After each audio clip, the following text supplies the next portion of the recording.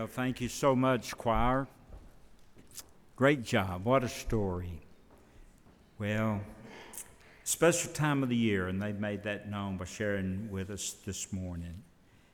As they come down, as you have your Bibles this morning, we want to look back at Luke chapter 2, but we want to look at chapter 2, verse 22 through 35.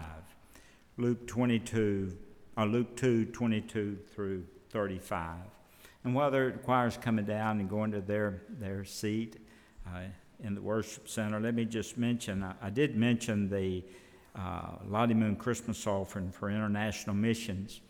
And this year, we don't have special envelopes that says Lottie Moon, but we're going to use our 3-stream envelope, and we'll share that with you in just a moment. But there are plenty of envelopes in and around, and we'll use those for our Christmas offering for our international missions. If you're not prepared today, that's okay. We'll receive through the end of the month. But we'll do that, and I'll give you some instructions in a few minutes. Luke chapter 2, verse 22 through 35. I'm going to share a message this morning that I've just entitled, What Does Christmas Mean? What does Christmas mean? If you would, out of respect and reverence for the Lord's Word, if you'll please stand as we look at Luke chapter 22, as we read the inerrant, the inspired, infallible Word of God. And so we'll look at chapter 2 of Luke, verse 22 through 35. Now when the days of her purification according to the law of Moses were completed, they brought him, speaking of Jesus, to Jerusalem to present him to the Lord. And as it is written, parentheses, in the law of the Lord, every male who opens the womb shall be called holy to the Lord. And to offer a sacrifice according to what is said in the law of the Lord. Now, what I'm about to read is sacrifices that were made especially for the poor to offer. A pair of turtle doves or 2 young pigeons, verse 25. And behold, there was a man in Jerusalem whose name was Simeon. And this man was just and devout, waiting for the consolation of Israel, and the Holy Spirit was upon him.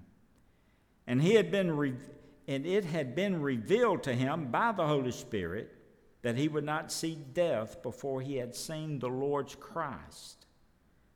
And so he came by the Spirit into the temple. And when the parents brought in the child Jesus to do for him according to the custom of the law, he took him up in his arms. So you have Simeon holding Jesus, the babe, up in his arms.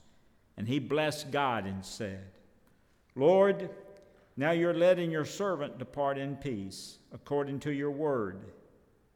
For my eyes have seen your salvation, which you've prepared before the face of all peoples, a light to bring revelation to the Gentiles, and the glory of your people Israel. And Joseph and his mother marveled at those things which were spoken of him. Then Simeon blessed them, and he said to Mary his mother, Behold, this child is destined for the fall and the rising of many in Israel, and for a sign which will be spoken against. Yes, a sword will pierce through your own soul also, that the thoughts of many hearts may be revealed. Heavenly Father, thank you for an opportunity to worship you and now to have you to speak to us through your word. Help us to realize the words that we read are just not words on printed paper, but they're the inspired, inerrant, infallible words of God. You speak into us. Speak to our hearts today, O Lord. And then in the invitation time, draw people to you that need to be saved. And we make this prayer in Jesus' name. Amen. Thank you. You may be seated. What does Christmas mean? Oftentimes we get so caught up in the glory of the coming of the Son of God that we forget the purpose of the coming of the Son of God. The purpose of his coming was to die for our sins, to offer the body that God had prepared for him upon the altar of atonement, which is the cross. Now notice what Simeon does. Simeon blessed them, and he said to Mary, he said to the mother of Jesus. Now notice, he's speaking under the revelation, under the power of the Holy Spirit. Look at verse 34 again. Simeon blessed them. He said to Mary, his mother, "Behold, this child is destined for the fall and the rising of many in Israel, and for a sign which will be spoken against. Yes, a sword will pierce through your own soul also, that the thoughts of many hearts may be revealed." Simeon said, "Behold, the child is destined for the fall, for the rising of many in Israel, and for a sign which will be spoken against." So the question is, what's the sign? What's the sign? Well, we know now the sign, it was the sign of the cross. Speaking there in verse 35, that the thoughts of many hearts may be revealed. A sword will pierce through your own soul also, like it will do your son. And the thoughts of many hearts will be revealed. So the point is, the purpose of the coming of the Son of God is found in the very center of the Christmas story. So what's the meaning of Christmas? What does Christmas mean? Well, if you're taking notes, I want us to first look at what is the meaning of Christmas, the meaning of the birth of the Son of God to God our Father. What does Christmas mean to God? What does it mean to God the Father? John 3:16 simply says this, "For God so loved the world that he gave his only begotten Son, that whoever believes in him should not perish, but have everlasting life. For God so loved the world that he gave his only begotten Son." Now, there have been theologians over the years, they would get together and they would discuss if God could suffer. If God could suffer. And many theologians probably thought that it would be impossible for God to suffer. After all, God is light, he's holy, he's joy, he's perfection. So would God be able to suffer? Well, in that description I just mentioned, in that description alone, probably I'd have to say, well, they're probably right. However, if God had a heart, and he does, he has a heart, the heart of God. If God had a heart, if God was somebody, if God was a person, in spite of all the theological reasoning, I feel that God could suffer. In spite of all the theological reason, I feel that God could feel. I feel that God could hurt in his heart. Now, I want you to remember the scene there while Jesus was hanging on the cross. And he cried out with agony. And he said, "Eli, Eli, lama sabachthani." That is to say, "My God, oh my God, why hast thou forsaken me?" Matthew 27:46.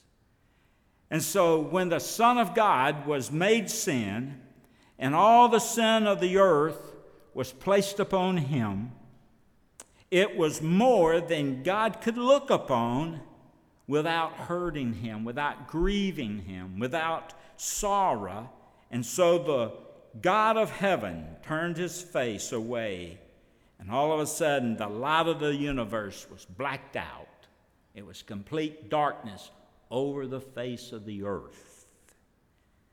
And there in his loneliness, as a dying sacrifice on the cross, bearing the sins of the world, our Lord cried out, "My God, God, why have you forsaken me?" And so the point is, this is what Christmas meant to Father God. The offering of his Son as a sacrifice for our sins. After World War II, a story goes that there was a young family walking home one night. walking home in a starlit night. And they'd been to a service. They attended a service that honored Gold Star mothers, mothers who had had sons to be killed or to die in battle. And as they walked along, this little boy, walking with his family, looked up to his dad and looked up in the sky, and he said, "Father, I see a star up there." And the father said, "Well, son, God also lost a son." And so the point is, that's the meaning of Christmas to God. For God so loved the world that he gave his only begotten, the only one of his kind, Son. What does Christmas mean to God? He gave his only Son. What does Christmas mean to Jesus? Well, if you would, turn to Philippians chapter 2. Philippians chapter 2. What does Christmas mean to Jesus? Philippians 2, verse 6 through 8. The Bible says, "Who being in the form of God," now notice that, "who being in the form of God," meaning the direct image of God, "who being in the form of God did not consider it robbery to be equal with God," verse 7, Philippians 2, "but made himself of no reputation, taking the form of a bondservant, and coming in the likeness of man." He had fingers and facial expressions and ears and hair, and he had the toes, legs and toes. He had the form of man, coming in the likeness of man, verse 8. "And being found in the appearance or fashion or form as a man, he humbled himself, and he became obedient to the point of death, even the death of the cross." So what does Christmas mean to Jesus? The incarnation of Christ simply meant that Christ would empty all of his deity. Think of that. He'd empty all of his deity. He'd bow down before the mandates of the law, the requirements of the law. And if you remember, one of those requirements in Ezekiel 18, verse 4 and verse 20, "The soul that sinneth, it shall die." And friend, listen, and when Jesus took our sins and bowed himself in the form and in the fashion of a man to die for our sins, that's what he came to do. Now, why did he die as a man? Why not die as God? Why did he die? Literally, he was God, but why did he choose to become like a man? I asked myself that question, and the only answer I can find is because God doesn't have a body. God is spirit. And so Jesus, in order to make that sacrificial sacrifice, that one and only sacrifice, he had to have a body. The point is, in order for this sacrifice to be made for our sins, God must become flesh. God must be incarnate in flesh in order to offer a sacrifice on the atoning altar, which is the cross, for our sins. Hebrews 10. Look, if you will, Hebrews 10. And we'll look at verses 4 through 7. And to kind of give you the picture, this is the scene in heaven when the Son of God offered himself to come and die for our sins. Notice what Hebrews 10 verse 4 says. "For it is not possible that the blood of bulls and goats could take away sin. Therefore, when he came into the world, he said," Jesus said, "Sacrifice and offering you did not desire, but a body you've prepared for me. In burnt offerings and sacrifices for sin you had no pleasure. Then I said, Behold, I have come," Jesus speaking. "In the volume of the book it is written of me to do your will, O God." I read that. And God prepared a body for Jesus to come and die on the cross. Why did he do that? Because the Spirit can't die on the cross. It had to be a body on the cross. So how did he prepare a body? He prepared a body in the womb of a virgin girl. And in that womb, God fashioned a body. Luke chapter 1, verse 35. Listen to this. And the angel answered and said to her, speaking of Mary, the Holy Spirit will come upon you, and the power of the highest will overshadow you. Therefore also that Holy One who is born will be called the Son of God. So deep in the dark of this body of Mary, hidden away in the secret parts of the Virgin Mary, God fashioned in the power of the Holy Spirit a body for his Son, the Son of God. The Scripture says, wherefore that holy thing that shall be born of thee shall be called the Son of God. And so a body prepared for him.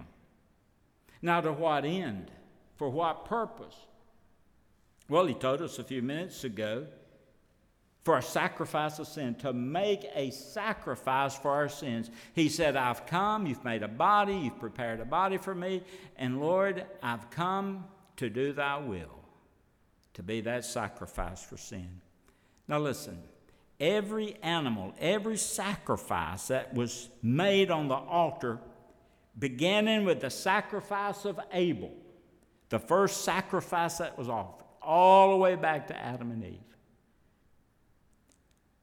That was a type. Those sacrifices were a type and a picture of the sacrifice of the body of the Son of God. He was given a form. He was fashioned in the womb. He was incarnate in the flesh. He became flesh that he might be offered up as an atoning sacrifice on the cross, that his blood might wash away our sins. Now, in the past, when the believer in Jehovah God became conscious of their sin, he came to the sacred place where the sacrifices were offered. He came leading an animal, conscious of his sin, coming to the place to offer a sacrifice, leading an animal, carrying a lamb, leading a bullock, leading a sheep, and then he tied that sacrificial victim to one of the horns of the altar. And he knelt down beside that, let's say, sheep. Knelt down beside that sheep. And he put his hand on the head of that sheep or bullock. Put his hand on the head of that sheep, and then confessed, while his hand was on the head of that sheep, confessed his sins over that lamb. Why did he do that? He was identifying himself with that lamb. And then he slew the lamb. And then he took the blood that was poured out, and he sacrificed that to the Lord God. Now, what did that mean? What did that mean? That was a picture. That was a type of the body of the Lord, in whose atoning death and by whose poured out blood our sins would be washed away. Hebrews 10, verse 5 and 7. Listen to what he says. Therefore, when he came into the world, he said, sacrifice and offering you did not desire, but a body you have prepared for me. In burnt offerings and sacrifices for sin you had no pleasure. Then I said, behold, I've come. In the volume of the book it's written to do your will, O God. So what was God's will for Jesus? To die on the cross for our sins. And that's the meaning of Christmas for Jesus. What's the meaning of Christmas to God? He so loved the world He gave his Son. What's the meaning of Christmas for Jesus? Thou preparest a body for me, and I will do your will, O God. I'll go to the cross, offer myself as the one and only sacrifice that would be needed to wash away anyone's sins. Meaning of Christmas to God, meaning of Christmas to Jesus, and real quick, the meaning of Jesus to the world. What did the meaning of Christmas to the world? What does Christmas mean to the world? Well, back in Luke chapter 2, verse 10 says this. You've heard it already. Then the angel said to them, do not be afraid, for behold, I bring you good tidings of great joy, which shall be to all people. For there is born to you this day in the city of David a Savior who is Christ the Lord. So what's Christmas mean to God? Suffering. Well, he gave his Son. What does it mean to Jesus? A body of death, the atonement. What does it mean to us? That our sins could be washed away in him. Our souls can be saved in Jesus. Fear not, for unto you is born this day in the city of David a Savior who is Christ the Lord. So what does Christmas mean to the world? What does Christmas mean to you? Stories told about a teenage boy. He was in the hospital and he wasn't expected to live. A preacher was called in to see if he could encourage the young teenager. And back then they had these oxygen tents. I remember them, and they still may use them at times. Third world countries, maybe in our country, maybe in nurseries or whatever, in adult rooms. And the young boy was he was under this oxygen tent. And so the preacher just went to visit him, put his head under that oxygen tent. And he said, son, I've been told that you're aware that you're not going to get well. That it'll just be a matter of time until your life will be over. And he said, I want to read to you out of the book, out of the Bible, how a teenage boy can be saved. And so he read from Acts chapter 16. Read from Acts chapter 16, verse 30 and 31, when the Philippian jailer said, what must I do to be saved? And verse 31, so they said, believe on the Lord Jesus Christ, you'll be saved. Believe on the Lord Jesus Christ and you'll be saved. The boy said, asked the preacher, he said, sir, is it that easy to be saved? The preacher says, it's easy for you, but it wasn't for him. It was hard for him. It meant death for him on a cross. Easy for us because he bore our sins away. Hard for him in that he carried them in his own body on a tree. And he paid the penalty for all the things that we've done wrong. And he bore the judgment of God that should have fallen on us. Easy for you, but hard for him.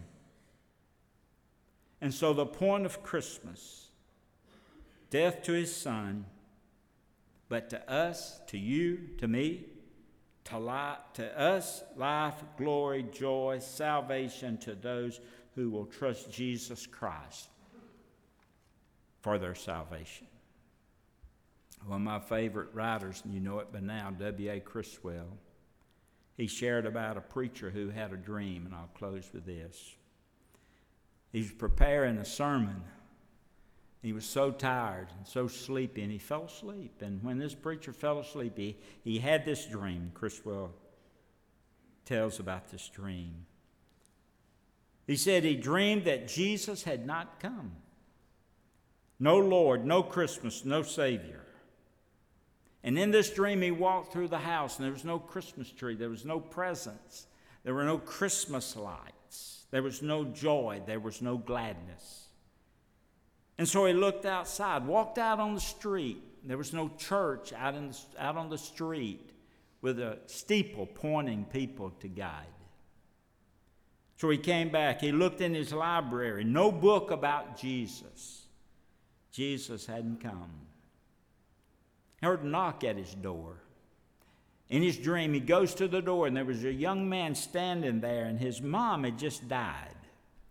And he came to the preacher's house just to hear some comforting words. He asked the boy to come in. And he goes over and gets a Bible, but the Bible stopped after Malachi. There's nothing in the New Testament in his Bible. It just ended at Malachi. No gospel whatsoever, the good news about Jesus. He went ahead and conducted the boy's funeral in his dream. At this funeral, there was no hope. There was no resurrection. There was no promise. All of a sudden, he wakes himself up, weeping. And what had awakened him was a church choir next door singing. And they were singing, "O come all you faithful, joyful and triumphant. O come ye to Bethlehem. Come and adore him, born the King of angels. O come, let us adore him. O come, let us adore him, Christ the Lord." And the preacher began to shout and sing. You know what it means to us? And the angel said, here's what it means to us. "Fear not, behold, I bring you good tidings of great joy, which shall be to all people. For unto you is born this day in the city of David a Savior, which is Christ the Lord." That's what it means to us. But what does it mean to you? John chapter 1, I'll close with this verse. John chapter 1, verse 11 and 14. "But as many as received him, to them he gave the power to become the children of God, to those that believe on his name." That's what it means to us. The Bible says that he came and his own received him not, but as many as received him, to them he gave the power to become the children of God, to them that believe on his name. He came into his own and they said no. But as many that said yes, to them he gave the right to become his children. Here's the question. What does it mean to you? What's Christmas mean to you? Will you say yes to Jesus today? Will you trust him as Lord and Savior of your life? If you haven't already, would you commit your life to him? Would you ask him today to forgive you and to come into your life and save you? You say, "Brother Sammy, I don't understand it all." Here's all you have to understand, that you're lost and you need a Savior. And what Christmas meant to God is that he gave his only begotten Son. What Christmas meant to Jesus, he was willing to take on a body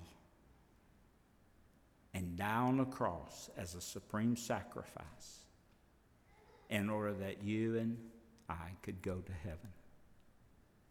What does it mean to us? It means that all of us have an opportunity to go to heaven when we die, if we put our faith and trust in Jesus. He didn't send the church for us to go to heaven. He didn't send Mary for us to go to heaven. He sent his Son to die on the cross for our sins. Church is important. Mary was the mother of Jesus. He didn't send ordinances for us to obey and go to heaven, but he sent his Son for you to trust. And when you trust him, then you're able to become a child of God. Let's have a prayer together. Father, thank you for our time together. It's been great. Lord, to hear our choir sing about the birth of Jesus. The wise men going to carry gifts to Jesus. Then the last song about you being in this place. You're in this place. Your Holy Spirit's here today. And so I pray, Lord, now as I as I finish up, that you'll just go from person to person, chair to chair, and let people know that are here and that are viewing that you came to die that they might have eternal life. And I pray that they would not say no, but they would be the few that say yes. I'll trust Jesus and Him only to be my Lord and Savior. And today they'll come forth unashamedly to confess you as the Lord and Savior of their life. In Jesus' name we pray.